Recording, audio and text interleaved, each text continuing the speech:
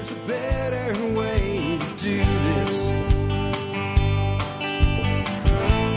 Let me show you a better Hi, folks. This is Jack Spirko with another edition of the Survival Podcast. As always, one man's view of the changing world, the changing times, and things that we can all do to live a better life if times get tough or even if they don't.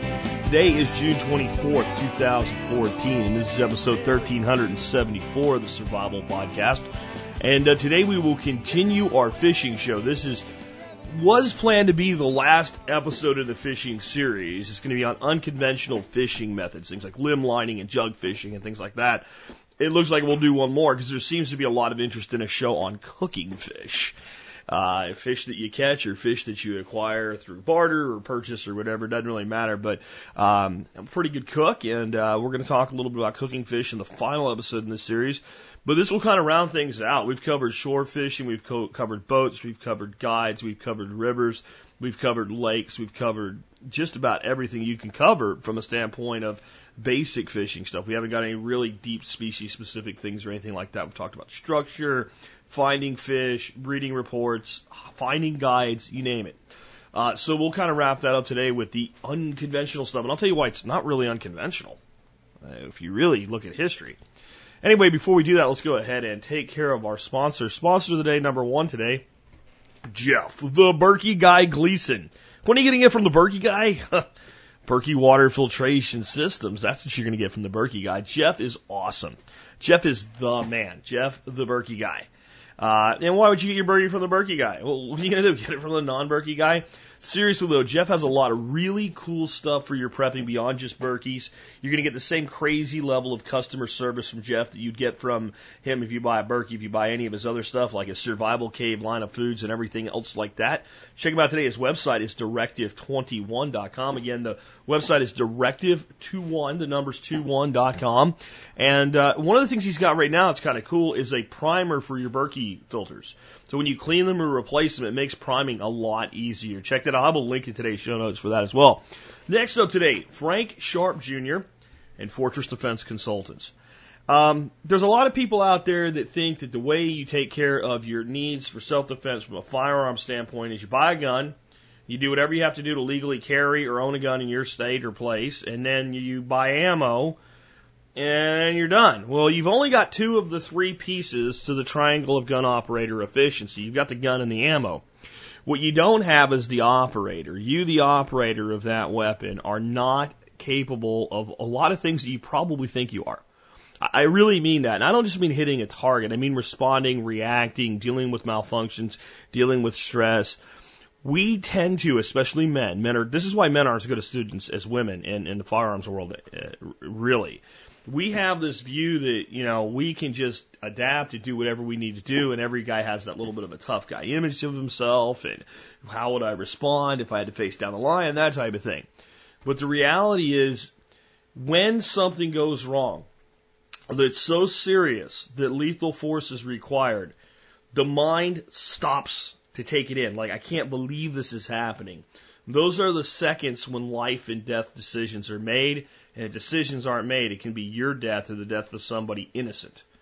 And there has to be the training to compensate for that pause. That's the type of training you'll get from Frank Sharp Jr. at Fortress Defense Consultants and his cadre of instructors, where he and his entire instructor base are perpetual students, not just teachers. Check them out at fortressdefense.com.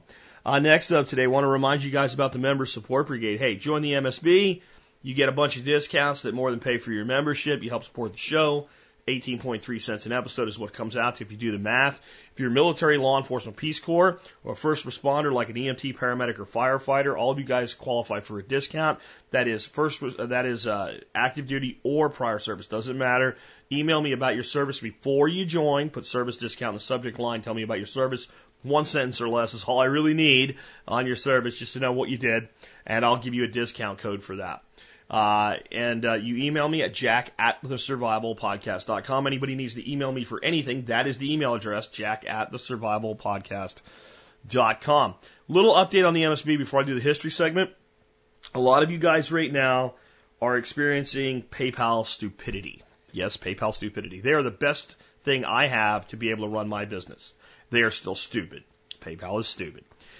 Customer service is exceptionally stupid at PayPal, and they don't know their own policies. So this is what's happening. A lot of you guys are finding out, I'm getting emails from you, that your membership was canceled by PayPal. And you think I did it, you're telling me to run the charge again or whatever. I can't. What happens with PayPal is if you have auto-renew subscriptions, like for the MSB, and you change your payment method, a lot of times they end up basically stopping all auto payments. Just because your credit card expired and you needed to put the same number, the same one back in, but with a new expiration date or whatever, they just do it. And they don't know they do it. Like somebody knows they do it, because eventually I figured out what they were doing, but the customer service person, you call on the phone and ask them what's up, they don't know that they do it, because they're stupid. I'm serious. So the bigger issue, so right now, if that happens, all you have to do is log into your MSB account, you get a thing that says you're expired, and you'll have a place where you can add a new subscription. And you can just renew that way manually, and start a new auto-renew subscription or what have you, or you can renew by mail with the form. But some of you getting canceled right now got in on a great deal last year. And that deal had not just a discount, but a discount on renewals forever was my obligation to you. If that's you and you got canceled and you want to renew and get that discount that you got locked in, and it's PayPal's fault, just email me and tell me the problem, and I will give you a new code for your renewal. All right?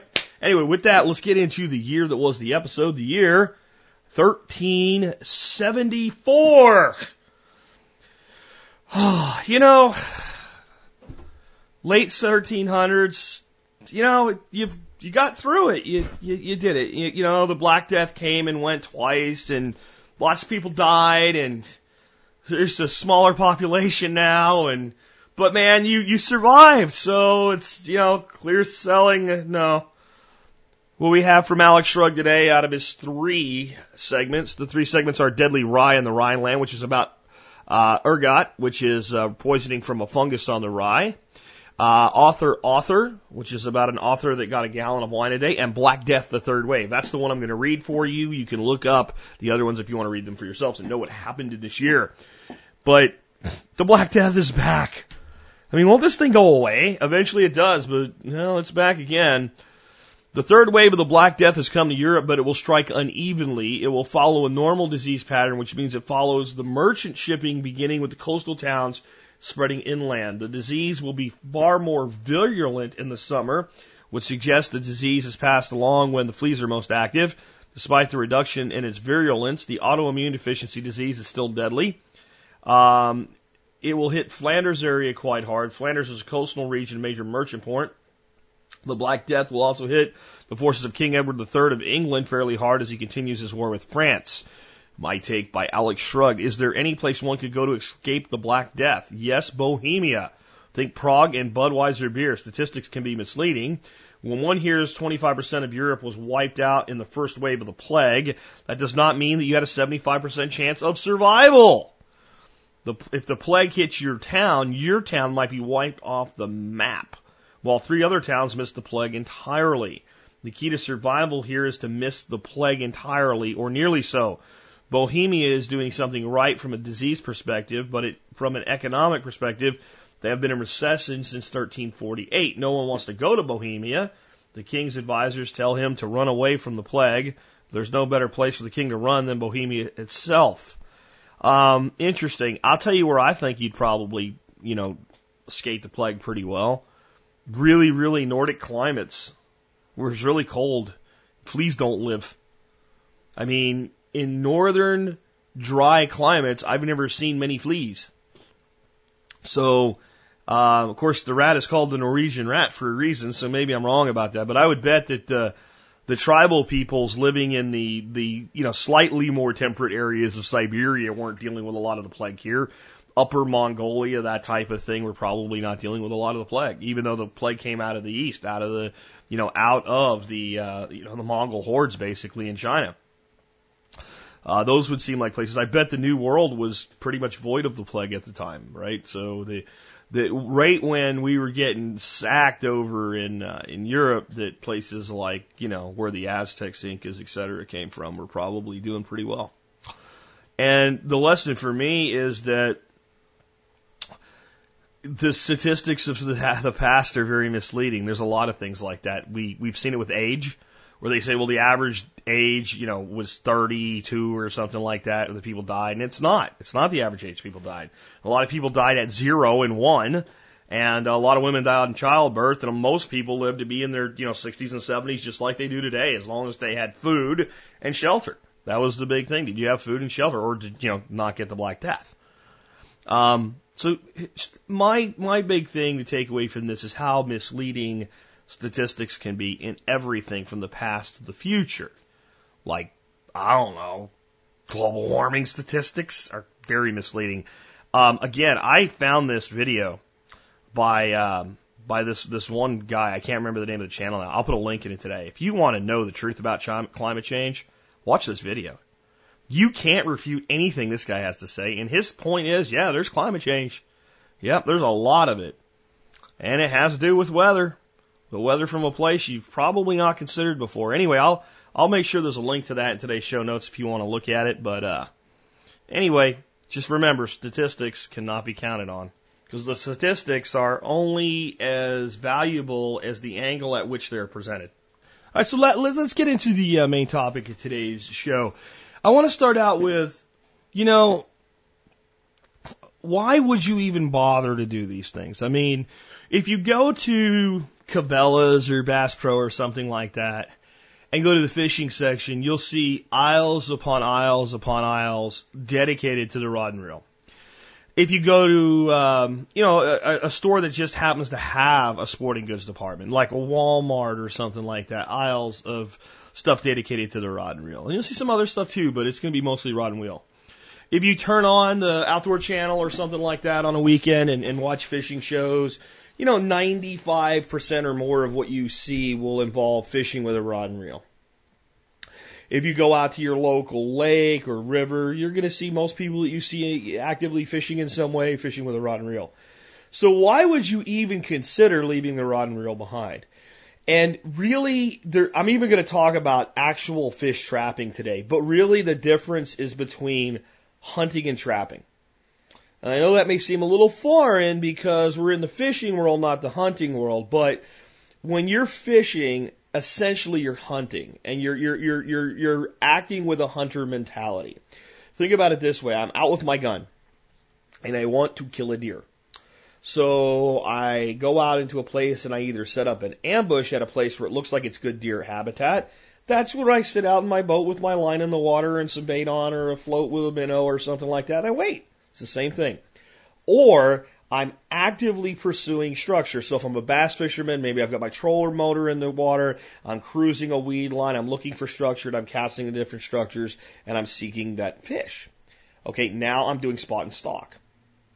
Got it? And in fact, sometimes fishing with a rod and reel, you actually do spot and stalk. One of my most effective methods of fishing lakes and ponds, smaller lakes and ponds, as a teenager, and all the way back into being, 10, 11 years old, was to walk where you had the sun right so that you did not cast a shadow. And when the lakes were clear and the ponds were clear in the summer, walk the weed lines and look for bass. Look for a cruising bass, no weight, lightly hooked worm. Cast that worm to that bass, nice and gentle, maybe a little past, and twitch it a little bit and let it fall. And if bass, hammer it. That's as spot and stalk as it gets. Streams for trout, same thing. You're moving upstream because the fish usually face upstream. You're looking for that trout and then you're casting. That's spot and stalk. So fishing is a lot like hunting, because mainly what we're doing is we're looking either for the habitat and taking a shot, or we're spotting the actual critter and taking a shot, or we're still hunting. We're stand hunting in a way. And we're always engaged with one-on-one, right? You catch a fish, you got one fish. You bring a fish in, you have to deal with the fish, you put it in the live well, the cooler, or let it go, and then you go after another fish. Yeah, some of the things I taught you guys already, you might catch 2 or even 3 fish on one shot, but it's the exception, not the rule. All right, you've already started to go a little bit unconventional there, right? But it's not much different if you're fishing for sand bass and you're using the slab and jig rig that I talked about, and you catch 2 sand bass. It's kind of like you're out hunting for pheasants and 2 come up and crack, and you knock 2 birds down, right? You're not going to knock down 50 birds, right? Trapping. And you also have to be there to pay attention. almost everything I'm going to cover today does not require your attention. Okay? I'm going to talk about a few things where you have to be present for it to work, and they're not quite fitting the trapping versus hunting analog, but most of it fits the trapping analog. If I'm trapping, when I was a kid, I used to trap fur. It was one of the ways that I earned money, and I ran a trap line that I could go out and check before school and then after school. And I ran that all through the trapping season. I trapped mostly raccoon, and occasionally I got lucky and got a few foxes, and I'd pick up some muskrats and some other things, but my main money crop was raccoon. I ran a trap line with about 40 traps. I used Victor 1.5 coil springs. That was my trap of choice, primarily because it was the traps that were laying up in the attic of the old shanty. They were my grandfather's traps, so I could just simply refurbish them and wax them up and brown them and all and get out there and trap. When I would set that trap line, I would go away, and all those traps would be working for me. And when I came back to run that trap line the next time, I might come in the morning and there might be 10 traps set off and 7 animals caught. And the other traps were untouched, and I could reset everything, and sometimes you'd move a trap if it hadn't picked up anything for you for a while. But the trap worked when I was away, and the traps captured more than one at a time. Okay? That is these unconventional methods. And let's talk about the concept of them being unconventional. They're really not unconventional. What they are is traditional. Almost everything I'm going to talk about today has its roots prior to what we think of as modern angling and boats and depth finders and casting rods and spinning rods and different lures and things like that. These are actually, most of them anyway, traditional methods, and some of them are adaptive traditional methods. In other words, they are improvements on a traditional method.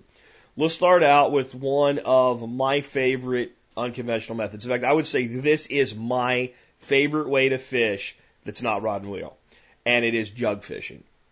Jug fishing is exactly what it sounds like. We take something like a milk jug. Maybe we seal the lid on it so that it doesn't pop off with a little bit of silicone. It's not a bad idea. We tie a string. This would be a big old gallon milk jug. Tie a string to the handle. We get a line that comes off of that jug. We put a hook on it somewhere that stands off a couple feet off where the bottom's going to be. Put a weight on it. A lot of people use a half of a brick. I have found one of the best weights there is for jug fishing is a 1 pound dumbbell from Academy. A 1 pound dumbbell from Academy. And you'd say, well, why would you use that? Well, you might have to look if you don't have an Academy Sports and Outdoors in your area, but I get them for about $1. $1. It's a 1 pound weight, very, very compact, and when you roll up your line, it fits nice and neat with your jug. So it's one of my favorite weights rather than using the half a brick type of thing.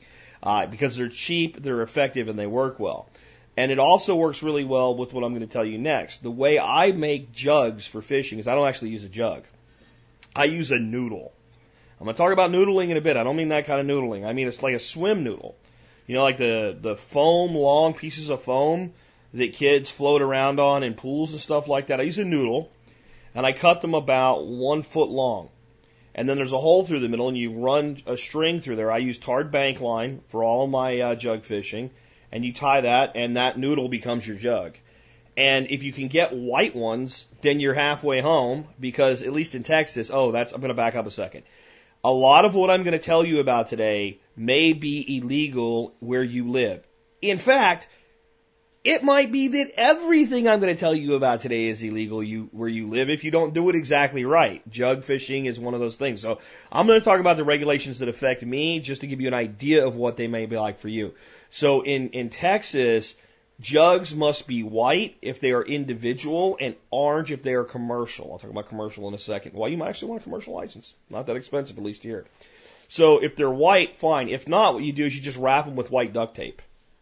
Okay? And then your string hangs down and you've got your weight at the bottom. You can use anything you want. But again, I like to use the 1 pound dumbbells.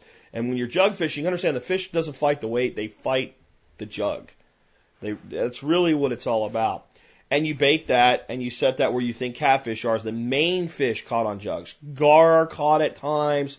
drum, other rough fish. A lot of places, if you happen to catch a game fish on a jug, you're required to release it. Here's another, regulation, and this is a serious regulation here in Texas. My jugs have to have my name, my address, and my phone number on them. Every single one. And if it washes off, you're screwed. Now what I found is that you can write right on the jugs in permanent Sharpie marker, and they stay on just fine. You might want to check them every time you bring them in. This is why I love jug fishing, though. Number one, it works. But number two, it frees me up to hybrid fish, is what I call it. Now, not for hybrid bass, but hybrid fish. In other words, instead of just turning away the rod and reel, the way I used to use this technique, I would go out to a place, chum it up a little bit with some catfish chum. I would set out, and when I was doing this, I wouldn't set out, 20 jugs or something like that. That's another thing you have to check. How many jugs can you legally have out at one time? That's going to be an issue, too, that you need to check into. So I could set out, half a dozen to a dozen jugs in these areas.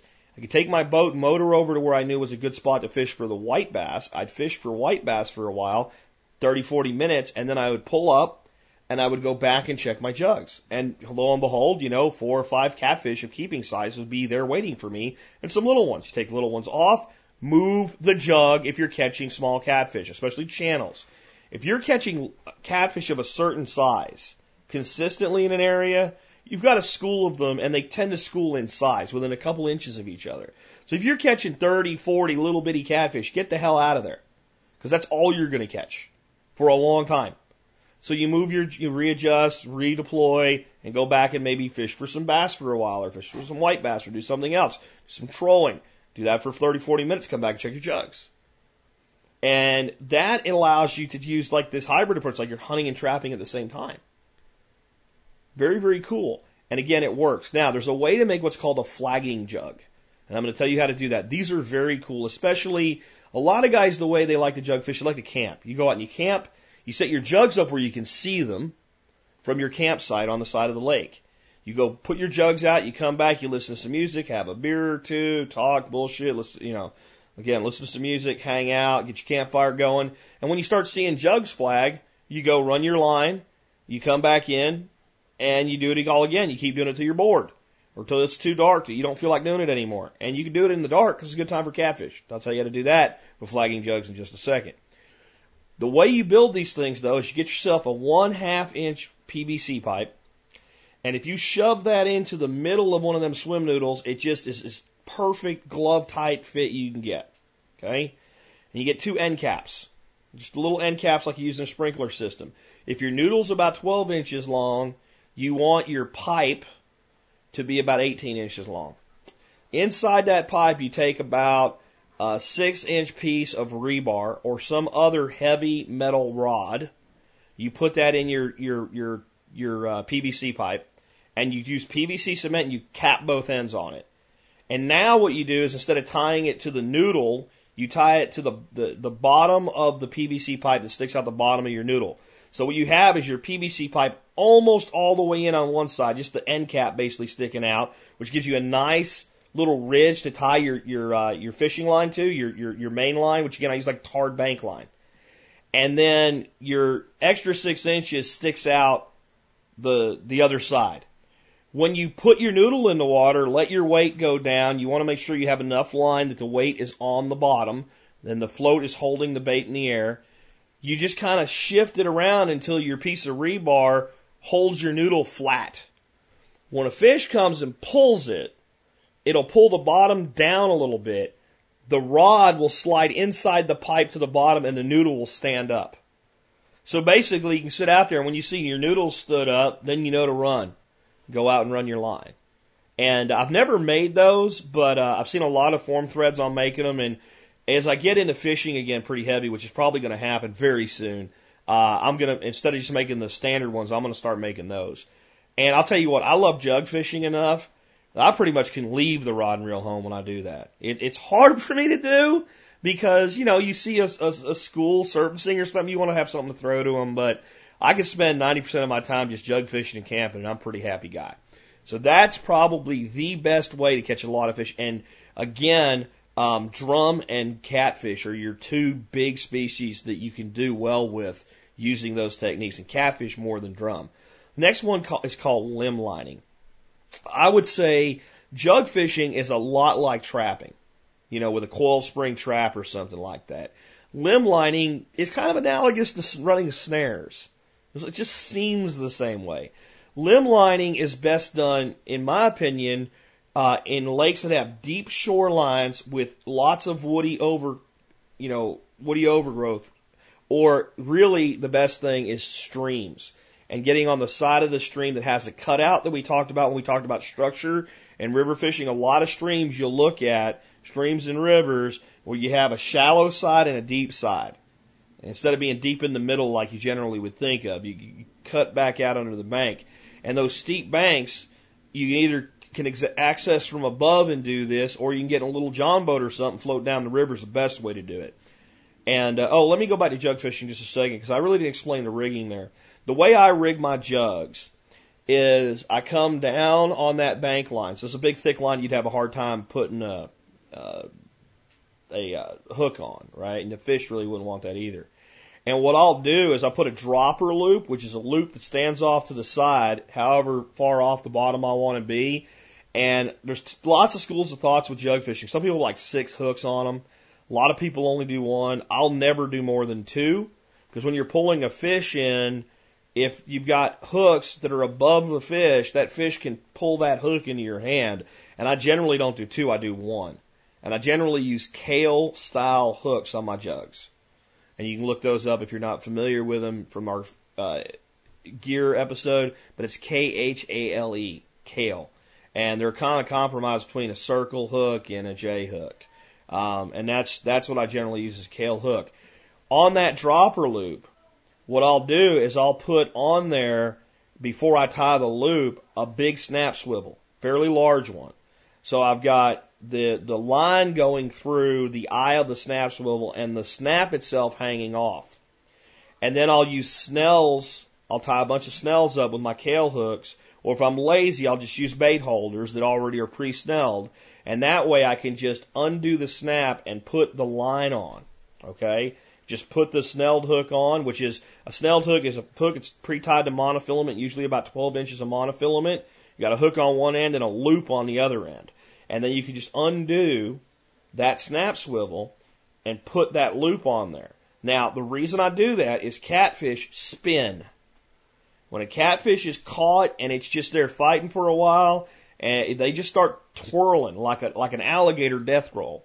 And if you don't have a swivel on there, that son of a gun will spin the shit out and just mess up your line on you.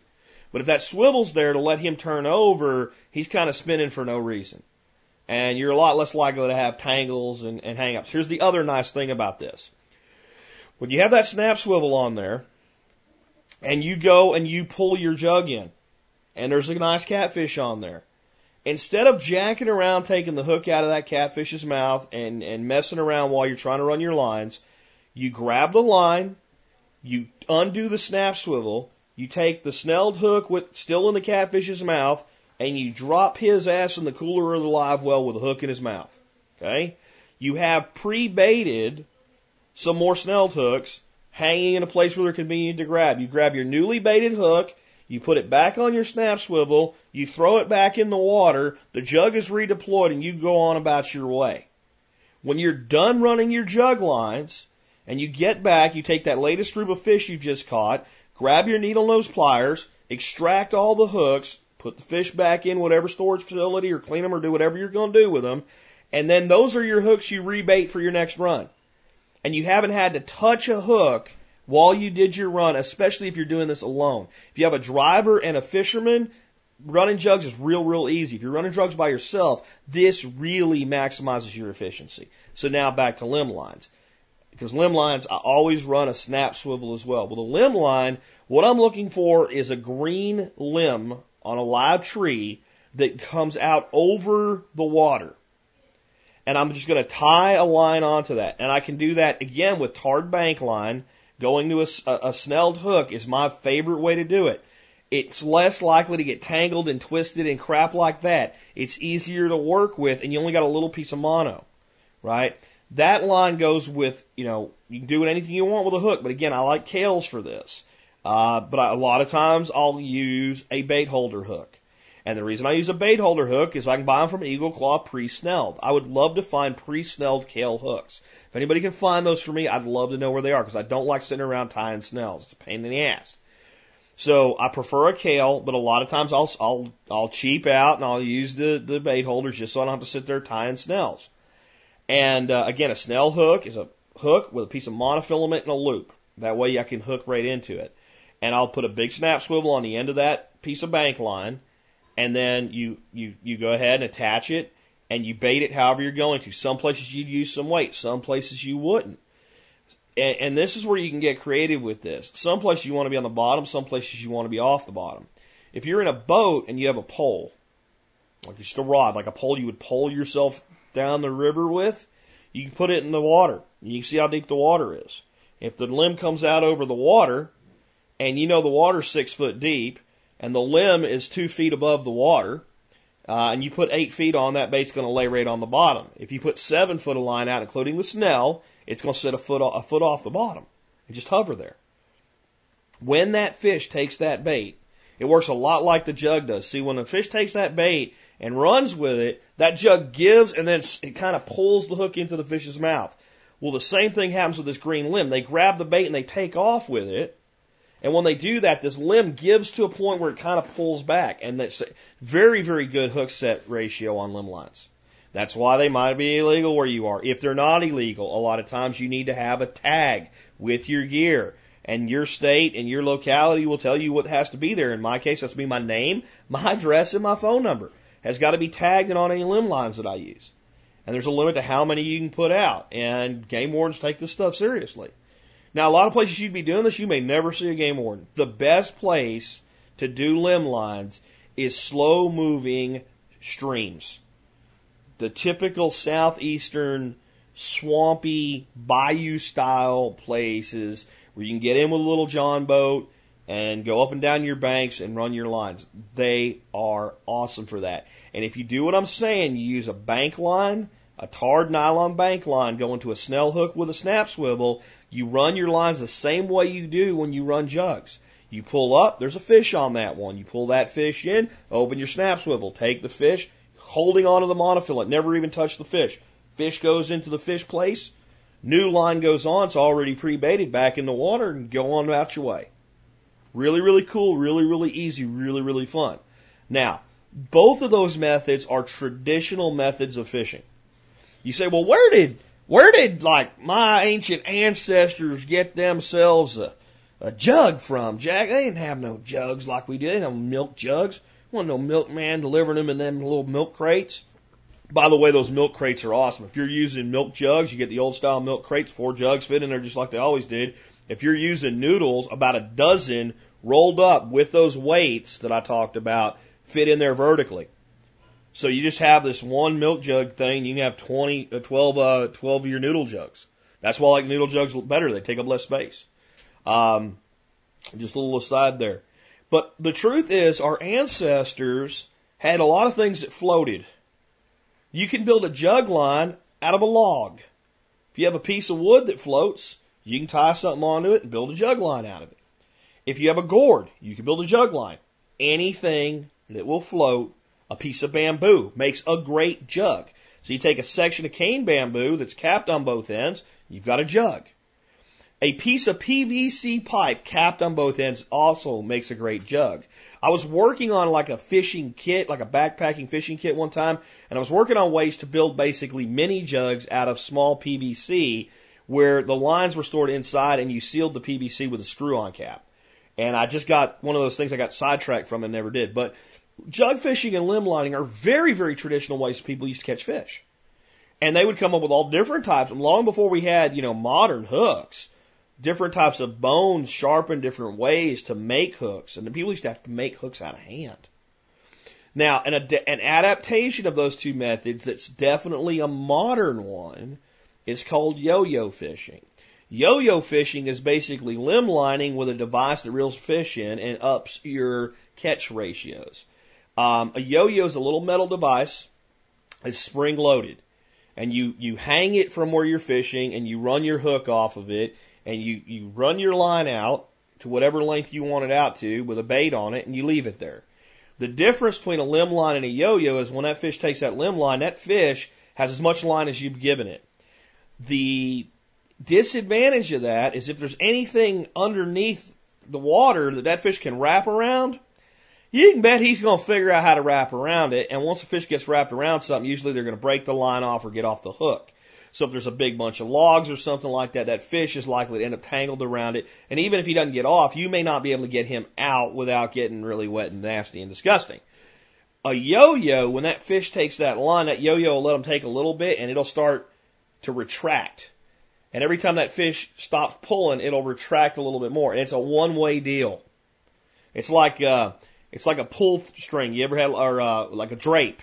Like your blinds, you know, once you pull them down and you start letting it go back up, it just keeps going back up. You can't pull it down till you reset it. Well, this doesn't have a reset button on it. So once it starts going up, until you manually reset it, it's going to keep pulling that fish closer and closer to the surface. So what that does is it keeps that fish from getting wrapped around shit. That's one big advantage. The other big advantage is, since it reels itself in so nicely, it's really convenient for you to have, you can have a dozen of these things, you know, in a little small box. And they don't get tangled up and twisted because they stay retracted, and then you can hang them up and deploy them as you need to. I think, once again, they should be used with a snap swivel and a snell hook. It just makes sense, and if you just think about the utility of being able to pull up, grab a line, unhook it, drop the fish in the bucket, put a new line on, put it back out, and go on about your business. Yo-yos and limb lining take you past, though, the world of catfish and drum. You'll catch a lot of them, but you can catch anything. You'll take a bait. And you tend to with that type of fishing. And you occasionally pick something up on a jug other than a catfish or a drum or a gar, but not that often. I'm not sure why, but with limb lining, you'll pick up crappie, you'll pick up bass, and the same with yo-yos. And it may or may not be legal to keep those fish. It all depends on your local jurisdiction. Now, just real quick, I said that some people might actually want to consider a commercial fishing license. There's actually some money to be made fishing even fresh water with commercial license, at least in the state of Texas. I think it used to be that if you had a commercial license in Texas for fin fish, which includes fresh and salt water, and that doesn't mean all fish. Like there's all kinds of commercial licenses for different species and things. But it applied to fresh water too, and it still does. And it used to be, I thought anyway, that if you had that license, you could take up to 50 channel catfish in the state of Texas. Whereas a private person can only take 25, and there's what's called a possession limit, how many you can have on you in the field, of 50 for a private person. It was 100 for commercial. It's now the same. I don't know if I'm wrong about what it used to be or if it changed. But the big thing a commercial license lets you do is sell your catch legally. If you are fishing as a private citizen, fish or game in the state of Texas, in most states, selling what you get is illegal. Whereas if you have this commercial license, you're doing it for commercial purposes. And, if you're running good jug lines or good limb lines or good trot lines, you can make a little bit of money catfishing. You really can. You ain't gonna become rich, but, for a person that was like semi-retired or something or had a little pension, it is actually a way to make a little bit of money. I know some older guys that do it. The license is like $360 a year. Of course, that's tax deductible because now you're in the business of selling fish. Just a thought, I'd throw that out there. The next type of fishing is called trot lining. Now, a lot of people call it trout lining. I don't really know where anybody came up with that, but it's a trot, like a horse trot, a trot line. And this is basically a great big long line with a bunch of, think of them like limb lines hanging off of it. And what you want to do with these is you find an area, and you got to mark these if there's any possibility that a boat might run into it, because you don't want that to happen. You don't want to cause problems for anybody else. You don't want them to cause problems for you. These have to be tagged like anything else that I've talked about so far. And you run that line in an area where you know there's a high concentration of catfish. This might be a place you really chum well. And every so many feet off that main line, you have lines that come down into the water with a hook and a bait.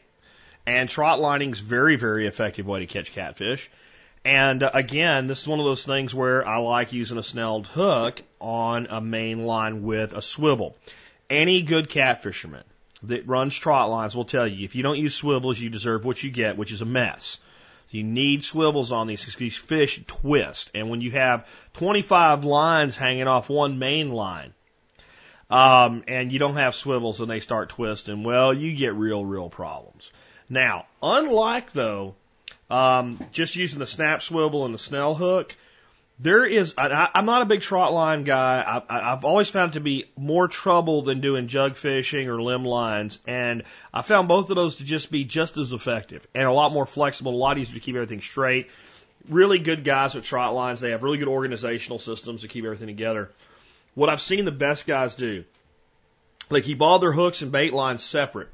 And their trot line's just a line. And they put that line out and they got maybe bead markers or something. So it's really easy to know where to put their lines on. And they make these quick release clips that you basically squeeze and they go over kind of like a clothesline, like a clothespin, but they're much more secure than that. You put them over and then when you release the tension, they hold on the line.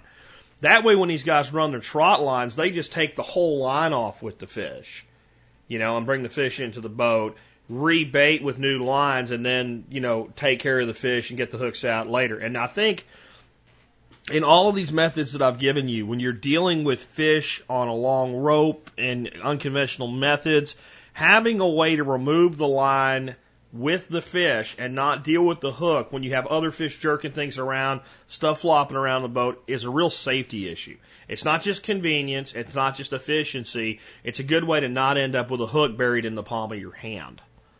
So that's definitely something to think about there. Trot lining I won't say much more on because it pretty much works the same way, except you have this one massive line. And I know guys that are really good at it and they swear by it, but I just can't see a big advantage over jug fishing, honestly. Next up is noodling. These are crazy people that stick their head inside a giant hole and grab onto a 75-pound catfish by the mouth while their buddies hold onto their ankles and yank them out. It's dangerous and people do get hurt and people do die doing it. But like most things that are a little bit dangerous, it's usually a little bit less dangerous than it's presented on TV or in the news or by people that do it. But these guys do get tore up pretty good with those sandpaper-like teeth and those big cats. And noodling is something that's illegal in a lot of states. It's legal in some. It's legal in Oklahoma, for instance. It's one of the probably the ground zero of catfish noodling in the country. And noodling works this way. When catfish want to spawn, they're generally bigger catfish. And they like to find cutouts in banks, so a big hole. And what these guys do is they walk around in the water, usually wading up to about their waist or chest high, and they look for holes. And when they find a hole, one way or another, they get a hand or a foot in there and try to piss the catfish off and get it to bite them. Yes, I'm serious. And when it bites them, if they got their hand down in there anyway, they grab onto it, and then the fish bites back and holds on.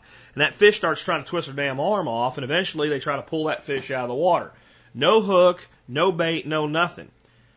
The seasons and limits are very strict because it's so effective and because you're always taking a spawning fish, basically. So you're taking the breeder if you take a fish that way. There's big tournaments. It seems like a really fun thing to do. I have to say I've never done it. I have grabbed a fish or two out of the water, and I've got other ways I've gotten fish out of the water out of rod and reel or any equipment at all. I may or may not admit to. But this looks like a fun thing to do. But to me, it's definitely a survival skill. If you ever got into a point where you needed food, as long as it was the right time of year and you knew how to do this, there is no doubt that with nothing but your hands, you can catch fish. And that's pretty cool. But it is so tightly regulated, and there is a reason for that. I mean, we do have to be honest about the fact you're taking breeder fish in the prime of their breeding out of the water if you keep them. And a lot of noodlers, they do it for the sport, they do it for tournaments. They maybe keep one fish a year, or they don't keep any fish at all. They're weighed and released. A lot of these guys, I mean, if they took you with them, they're going to blindfold you until you get out into their area. They don't want to ever give away their secret little honey holes, and I understand why. The next type of fishing it's really an ancient form of fishing, but it's gotten quite sophisticated. It's mostly done in salt water. Most places it would be illegal in most freshwater environments, is spear fishing. Spear fishing is where we get in the water with a spear, and today we use a spear gun that usually uses rubber to propel it forward, but there's lots of ways that spears have been built by man in the past, and propelled by man in the past underwater. And we find a fish that we want, and we point the spear at it, we pull the trigger, and the spear hits the fish, and we take the fish and do whatever we want to with it, like eat it. Spear fishing, a lot of people that have never done it think it's just real easy, and it's like shooting fish in a barrel. It's not like shooting fish in a barrel. It's like shooting a fish in the ocean. Now, it is true that certain species of fish are pretty easy to get pretty close to, and you can get a shot off pretty easy. But some not so much. It also has an inherent danger. If you're in salt water and you've shot a spear through a fish, then that fish doesn't just go, oh, okay, you can take me home now, unless you hit it with a kill shot. Usually the fish isn't dead, or even if it's going to die, it's flipping around. While it's flipping around, blood and scales and fish slime are going all over the place. There's these other fish called sharks that are like, what is that? So the spear fisherman always has to be mindful of the sharks. Spear fishing is something I did a little bit of when I was stationed in Panama. I liked it because I don't dive. And I did dive at one time in my life, but because I haven't kept my certification up, I don't have equipment. I don't spend time diving. I think the last time I went diving was 1994 or something like that. I don't do it often, but it is cool, and it is something to consider. And there are lakes and rivers around here that are clear enough that you could do it in fresh water. And I'm not saying to do it because I don't know any place, and I could be wrong, but I don't know any place where it's legal to spear fish in fresh water. I have a hard time understanding why it wouldn't be for trash fish like carp. Other than where you might find carp, you probably aren't going to get in the water and be able to see them and swim underwater with them. You usually find them in back eddies and stuff like that. So I don't know. Maybe there's some place it's legal. But if you had the gear, you knew how to do it, and you went diving or snorkeling and did it frequently in the ocean, and you ever needed the skill in fresh water, it certainly would work. It also makes me think back to that stupid show called Survivor. Remember that reality TV thing? That thing still might be going on. I don't remember who or what the specifics were, but in, I think, the first season, there was some guy that one of the things he was able to get on the island with was a spear gun. He was pretty popular. He might even be the fat gay guy that won, that was too dumb to pay his taxes. And if anybody's gay and takes offense by that, I'm just describing the guy. I'm not saying anything bad about him being gay, but I think he was a fat gay guy named Richard, and I think that was the guy with the spear gun. And I think what happened to him was he won all the money and didn't pay any taxes on it, and was surprised when the IRS showed up because he was an idiot. Because if you win $1 million on national television, IRS is going to know about it. Anyway, the next type is trapping. And actual trapping of fish, there's a lot of different ways to do it. One simple way is just by cutting a bunch of limbs to a certain size and basically making a gate up against shore. So you surround an area with an opening, and then you bait that gate. And most of the time a fish will follow the smell into that gate, but will have a hard time figuring out how to get back out of it. It's only moderately effective because if the fish can swim in, it can swim out. You can do some things, though, like create a funnel that has like some branches coming in, so that they're coming in at an angle, so they're lateral, they're horizontal in the water, so the fish is very easily funneled in, but has to hit the hole perfectly to get out. That works well with a lot of fish that are active at night, like catfish and other fish like that, that'll move way up into the shallows at night. It also tends to do pretty well capturing turtles. And that's kind of a low-tech version, and there's all kinds of it. There's something called a slat box, and a slat box traditionally was made out of wood, and it was designed a lot like what I just said. It would be shaped like a barrel, and it would have slats that pointed in like a modern wire cage minnow trap. And these things could be anywhere from a couple feet long to 6 feet long. And they would be baited, and they're pretty effective at catching catfish, and they're pretty much effective at catching anything that'll go after a dead bait. They work quite well. Some places are legal, a lot of places are illegal. And a lot of times things can be repurposed to be used as a fish trap. For crab fishing, they make these, and if you've probably seen big ones, they call them pots. They're used by like the commercial, people that fish for king crab and snow crab and things like that. But there's smaller ones that are more like the size for a blue crab, and they just look like a big wire cage. And there's a basket in them where you put your bait, and there's some funnels around them where the crabs can get in. And once the crab gets in, he has a hard time getting out. Well, fish go in those things too. So trapping is an option. And basically, there are commercially available traps you can purchase or you can build your own. Next up, nets. Nets are something that have a really bad reputation, somewhat deservingly, when you use something like a gill net where you string this net out for half a mile and it just catches and kills everything that gets in it. But I'm thinking more along the lines of dip nets and cast nets. Now, I've said I've gotten fish out of the water before without a fishing pole, or some of these other things. And one way I've done it was with dip nets. I've snuck up on a bank, seen a trout in the water, come over from the top and dip net that sucker out of there. It's a hell of a lot easier than catching them by hand, and it can be done. But dip nets generally don't work real well for that.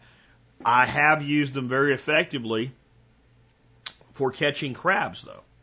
And not the way I told you about when we did the surf fishing and bay fishing stuff, where you're using like a piece of chicken on a string and you pull it in and you dip net the crab. There are some beaches that have piers, and the piers have pylons that come down into the water. And as the tide goes out, those pylons will form these little pools.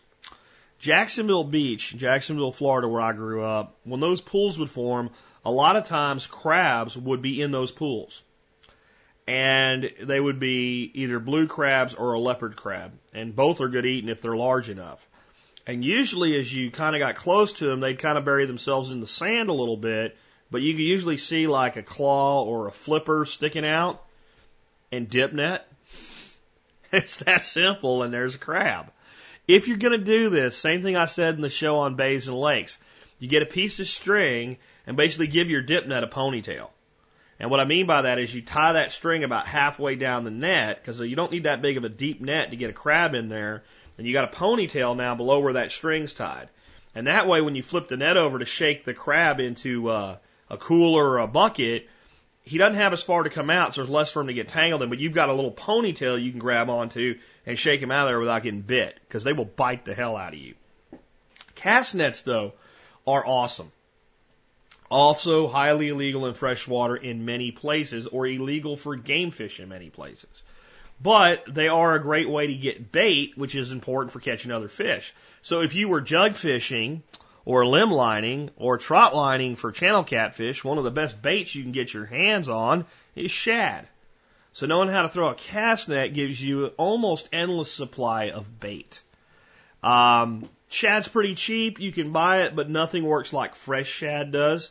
Especially when shad is fresh and dead, it's soft and mushy and comes off the hook a bit too easy. But when it's dead and it's been previously frozen, the way most shad you'll get your hands on for bait is it's really mushy. Like you can just take it and break it, and it just breaks in half.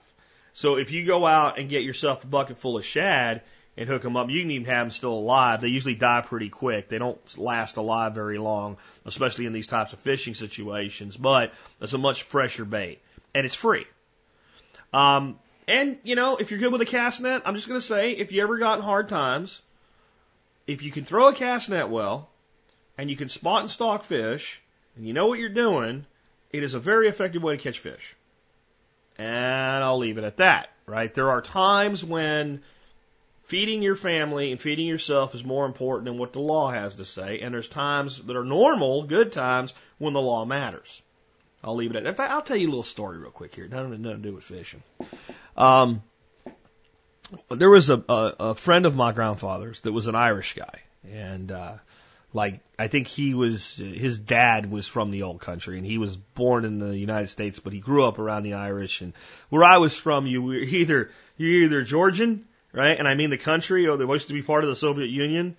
You were Lithuanian, you were Ukrainian, you were Dutch, or you were Irish. There was only 5 things you were if you lived in this area. And everybody had their own little communities, and the Irish certainly did. They still had the Irish accent and all. And we were talking about something. I can't remember exactly how we got to the subject, but we were talking about gardens and cornfields and a deer eating all the crops. And I said, well, what did you do about the deer back then? And this guy grew up during the Great Depression. And he said, "'Twarn't no deer, boy."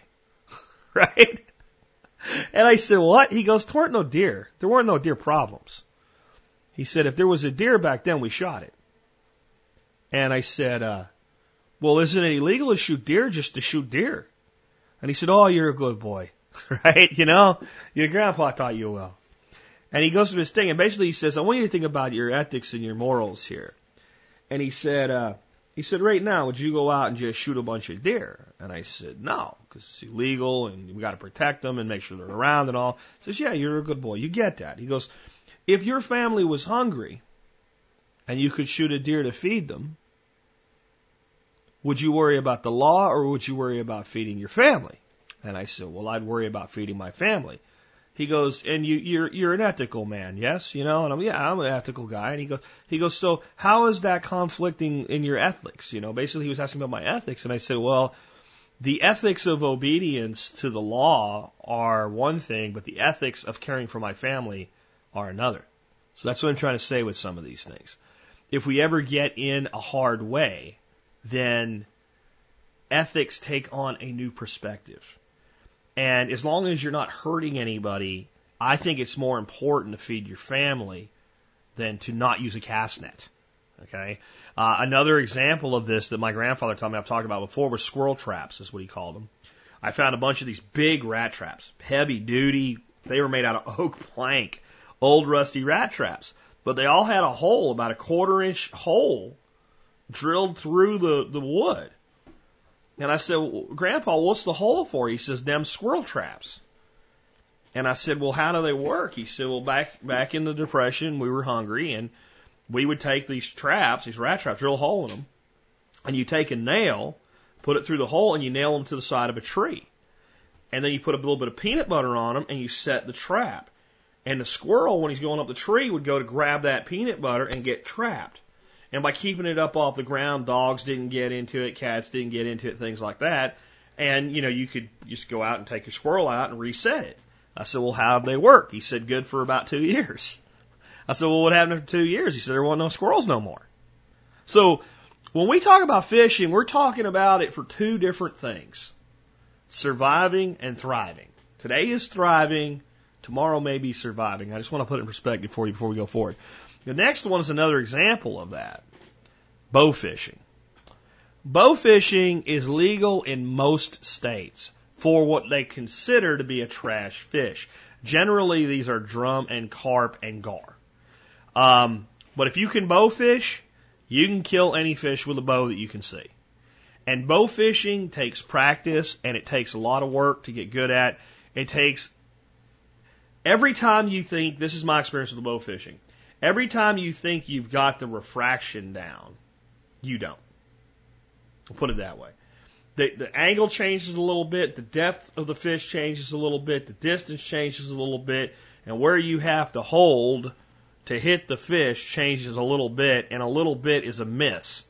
And the best way to start to get because this is instinctual, I can tell you all day long, but especially in an audio, you're not going to get it.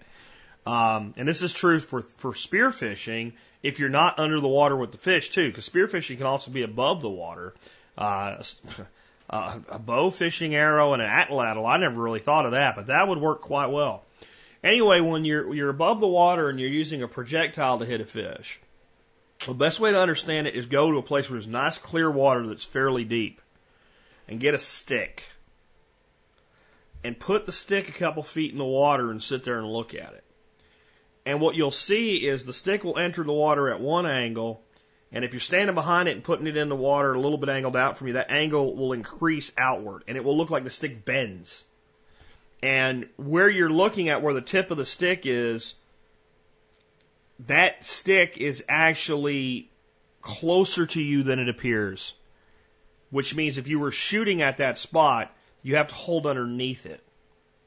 Okay? And this all takes on interesting dynamics because, fine, that's a stationary fish. What if the fish is swimming towards you versus away from you? The lead and the illusion changes. It's a very much a skill that takes a lot of time to get good at. The way we practice is we would take beer cans and we would put them in water you could see, and we would shoot at beer cans.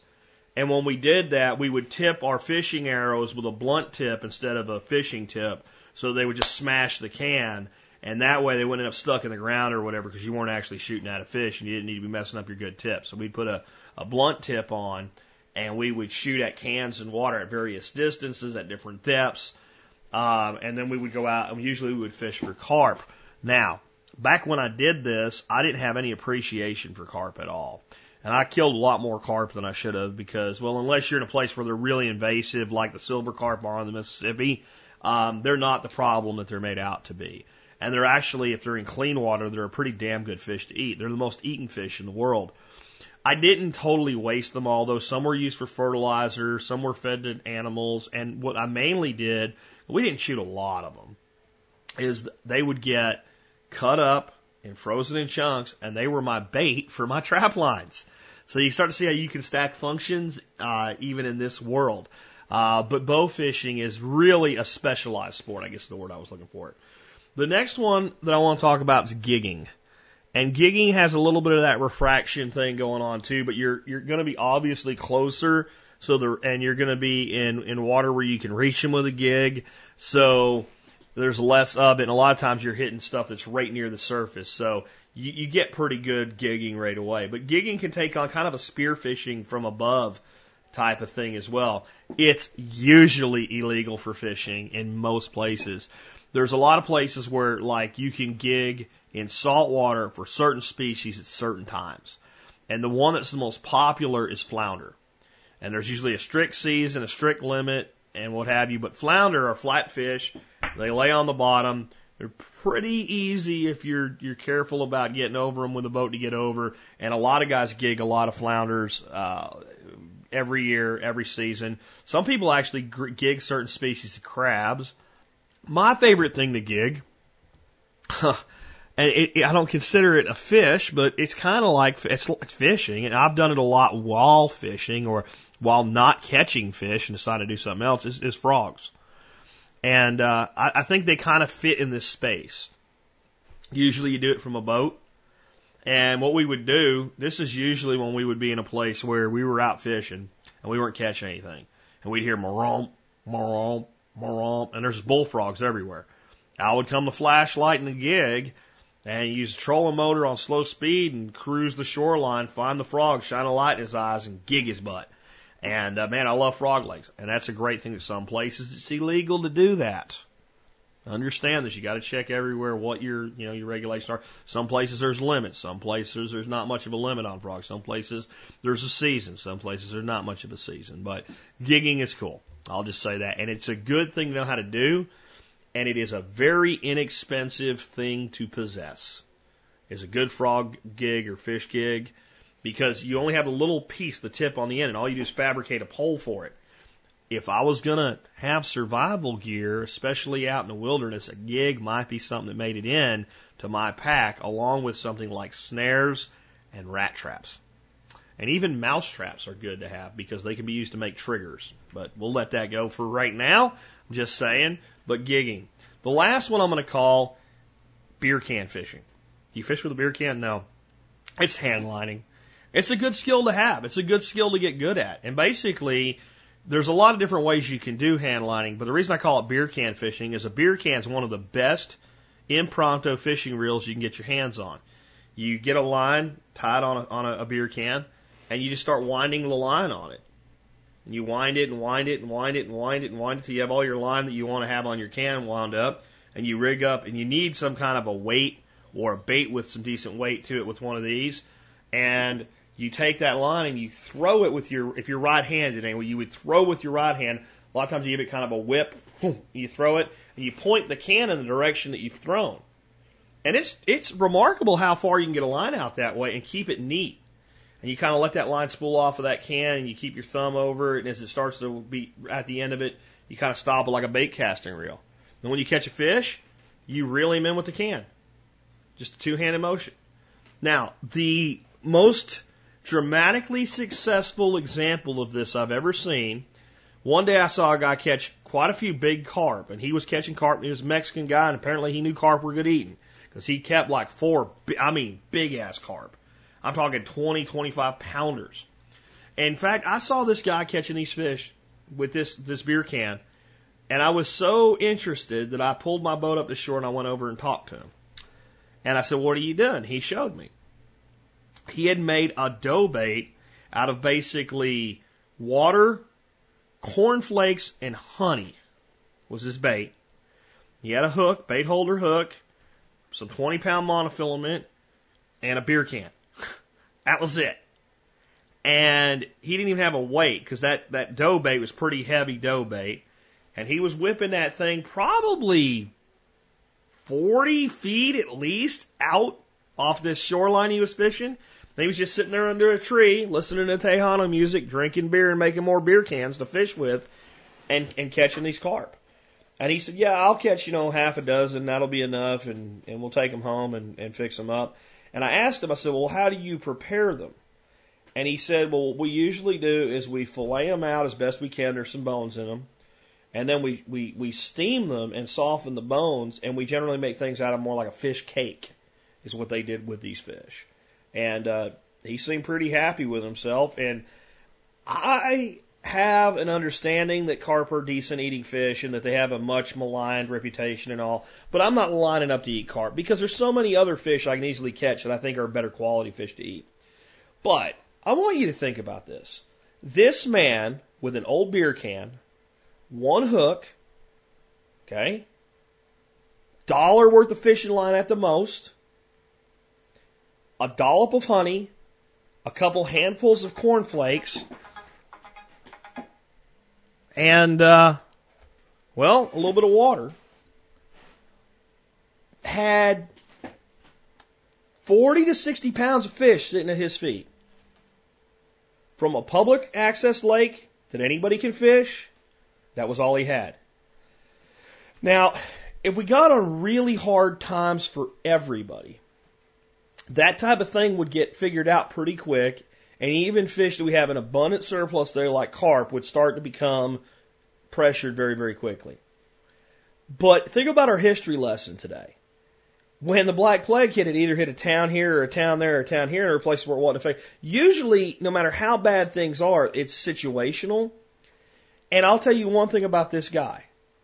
As long as he can figure out how to get himself to that lake or another one like it, this man and his family will not go hungry until everybody's gone hungry.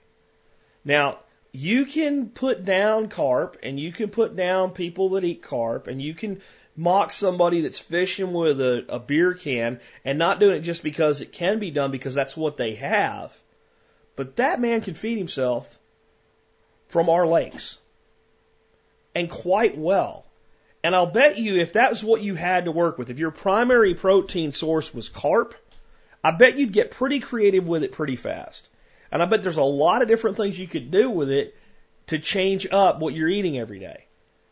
And carp has a really good amount of fat in addition to just raw protein. So you can subsist on it. I wouldn't advise it as your sole source, but you can subsist on it pretty well. And there's something to be learned in that story of that guy with that old beer can. Right? I think it was a Busch can. It wasn't even a good beer. Of course, most good beers don't come in cans, they come in bottles. But you get my point. It worked. It worked. And that was his solution to a problem. And I have to tell you, I've seen people fishing that you can tell it's not just a hobby. That it is a way that they put food on their table. There was a night we were down in Corpus Christi. We're on the bay side, not out on the island.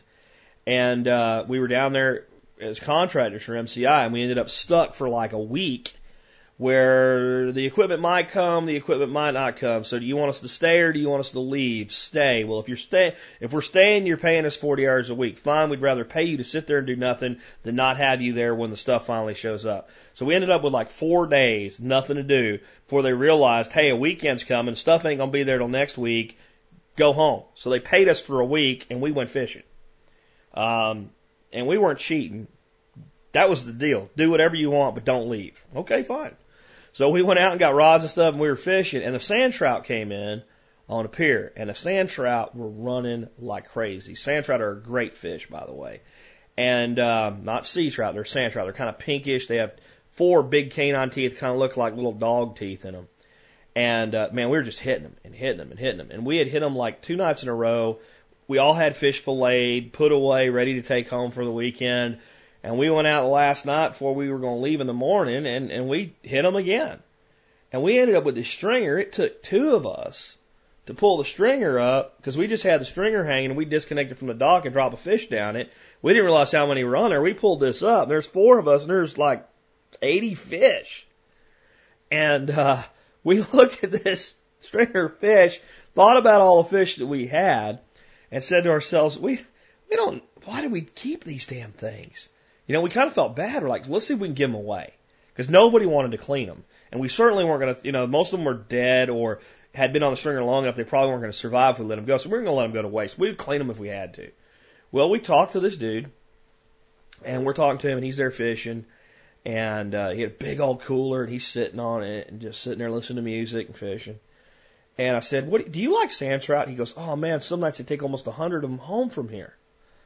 And I said, "Well, would you like to take 100 of them home tonight?" He goes, "Man, I really could use them, but I think I missed the run, you know, because they would come in waves." And he said, "I think I missed the run tonight. I had to work, and I got here pretty late. I've only caught 1." And I said, "We got a great big stringer of them we don't want to clean. Would you like them?" This man's face lit up. His eyes got huge. And when he saw that stringer of fish, he was just like, "Wow, man, thanks." So it was just a rope that we had made a stringer out of. It wasn't like a official stringer. So he starts going to take them over. Doesn't just take the whole thing. So he took that whole stringer of fish and he put it into his cooler. And as we're packing up, a friend of his was there with him. We hadn't noticed him.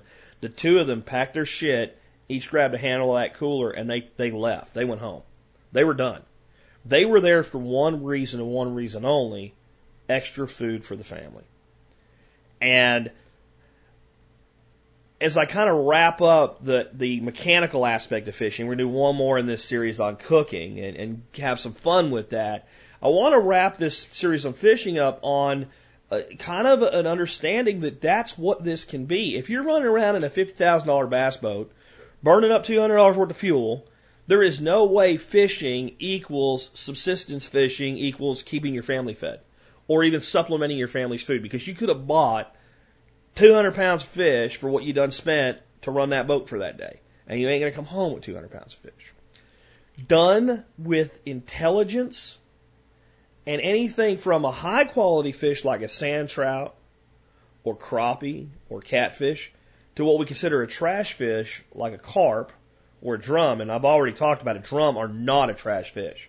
Anybody talks trash about drum has never eaten properly prepared drum. Actually, what they probably have, they've eaten black-eyed redfish, which is a drum, and they turn around and mock a freshwater drum, which is basically the same fish. Anyway, drum's a great eating fish. But whether it's that trash fish or whether it's a high-quality fish, with some creativity and some thought, fishing can go from being hobby to actually a way you help feed your family.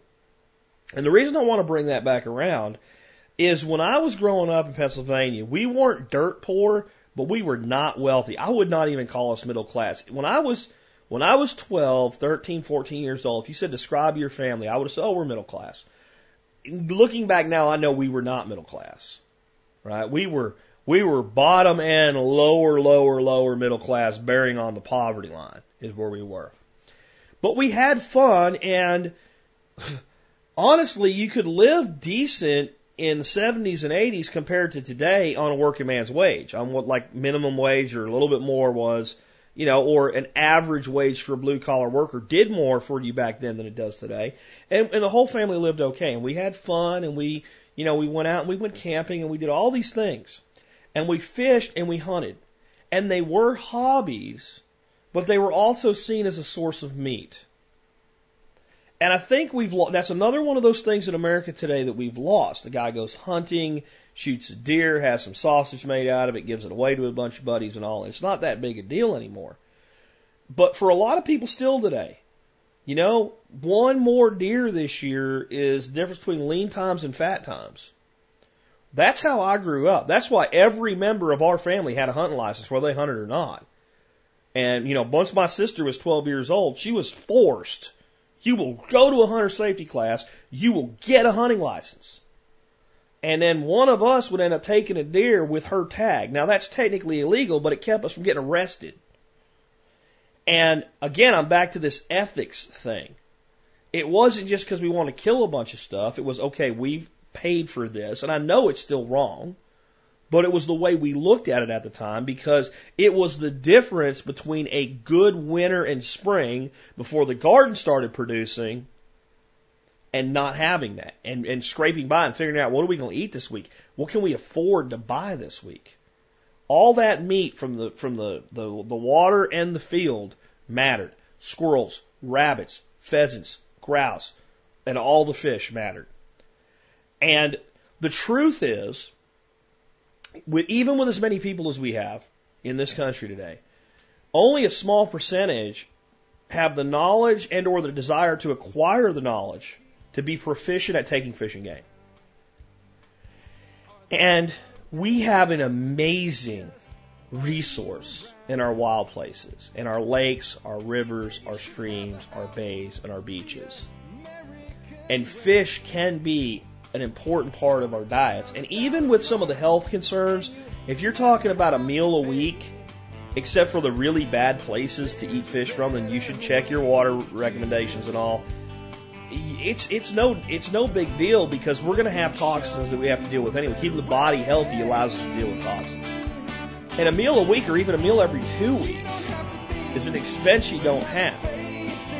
And if we ever get into a bad way, well, you may eat more fish than you think is healthy, but it may be what keeps you alive long enough to figure out what to do next. And I just wanted to finish with that in perspective, because fishing can be fun. It can be a great bonding experience for parents and children. I've not met many little boys that aren't excited about going on their first fishing trip.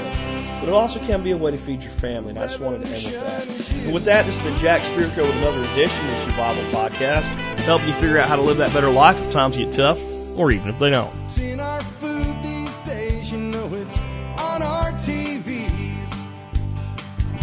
Sometimes we forget we are what we eat. I don't know the answer. It's like there's nothing I can do. It's the price we pay, I guess, and we follow all the rules. There's a better way to do this. Let me show you a better way. You don't have to be another face in the crowd.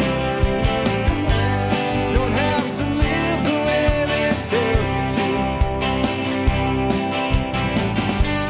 Make your own way, and the others will follow. Revolution is you. Revolution is you.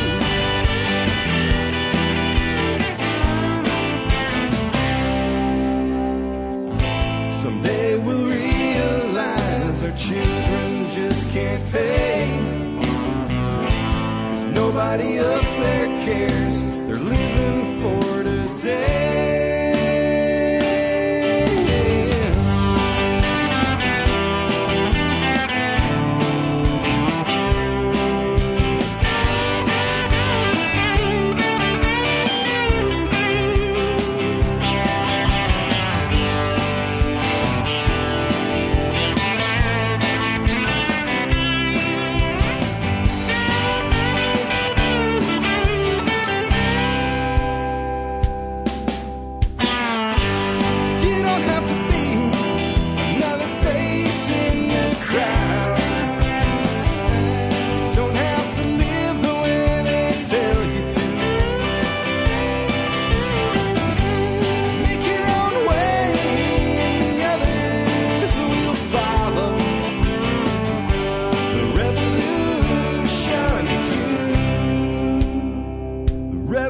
revolution is you.